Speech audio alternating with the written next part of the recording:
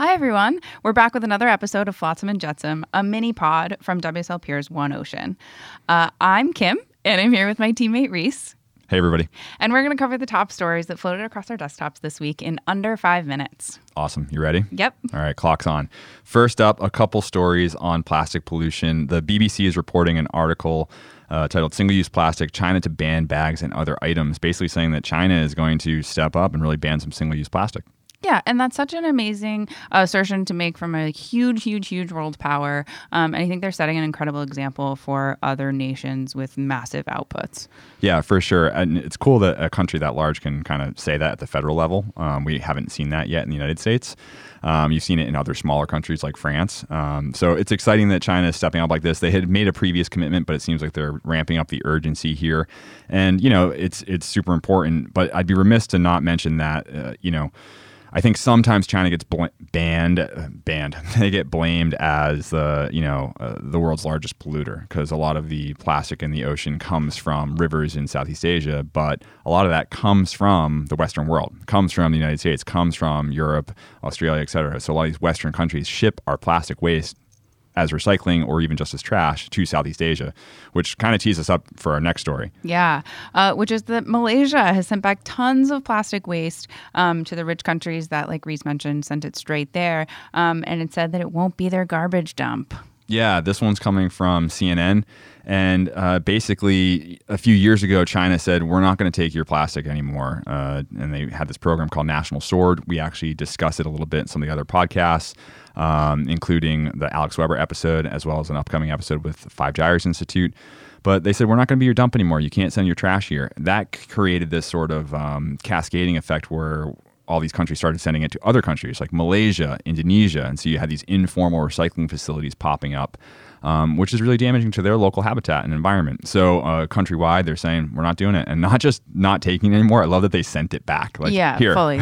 It's such a cool move. And I think it's really interesting, too, because it changes the dance between the nations, right? Like they're no longer sort of just laying down and sort of taking it. It's sending it right back and saying, you made your bed and you lay in it. Yeah. And, someone who deserves credit for being a part of this, who's also in the news this week, is our friend Melody, one of the co-founders of Bye Bye Plastic Bags. What's she up to? She's in Davos with all the world leaders. Fancy. Incredible. Yeah, it is cool that the youth are being recognized this year. Yeah, and I think especially because so many of them are young women. Yeah, for sure. Mm-hmm. So Melody, young co-founder of Bye Bye Plastic Bags, one of our partners for WSL Pure. She's really just an incredible teenage change maker. And so she's at Davos, saying that message, hey, we need to act on climate, we need to act on plastic, we need to step up, and hopefully that message gets through to all those men in power. Yeah, really cool. What else do we have going on? We also have Oh, right. Yeah. You want to go? Sure. Go. No, you go. All right, cool. Well, if you're interested in working on plastic pollution, you live or are interested in living in California, Surfrider Foundation, our friend and partner, is seeking applicants for a plastic pollution policy coordinator, preferably based in Northern California. And the role is going to be focused on advocacy in California as well as nationwide. So this is a really cool opportunity to really, put your money where your mouth is and get to work on this stuff. So if you have experience there, go apply, help Surfrider do what they do. They do an amazing job. And we'll link to that, of course, in the show notes.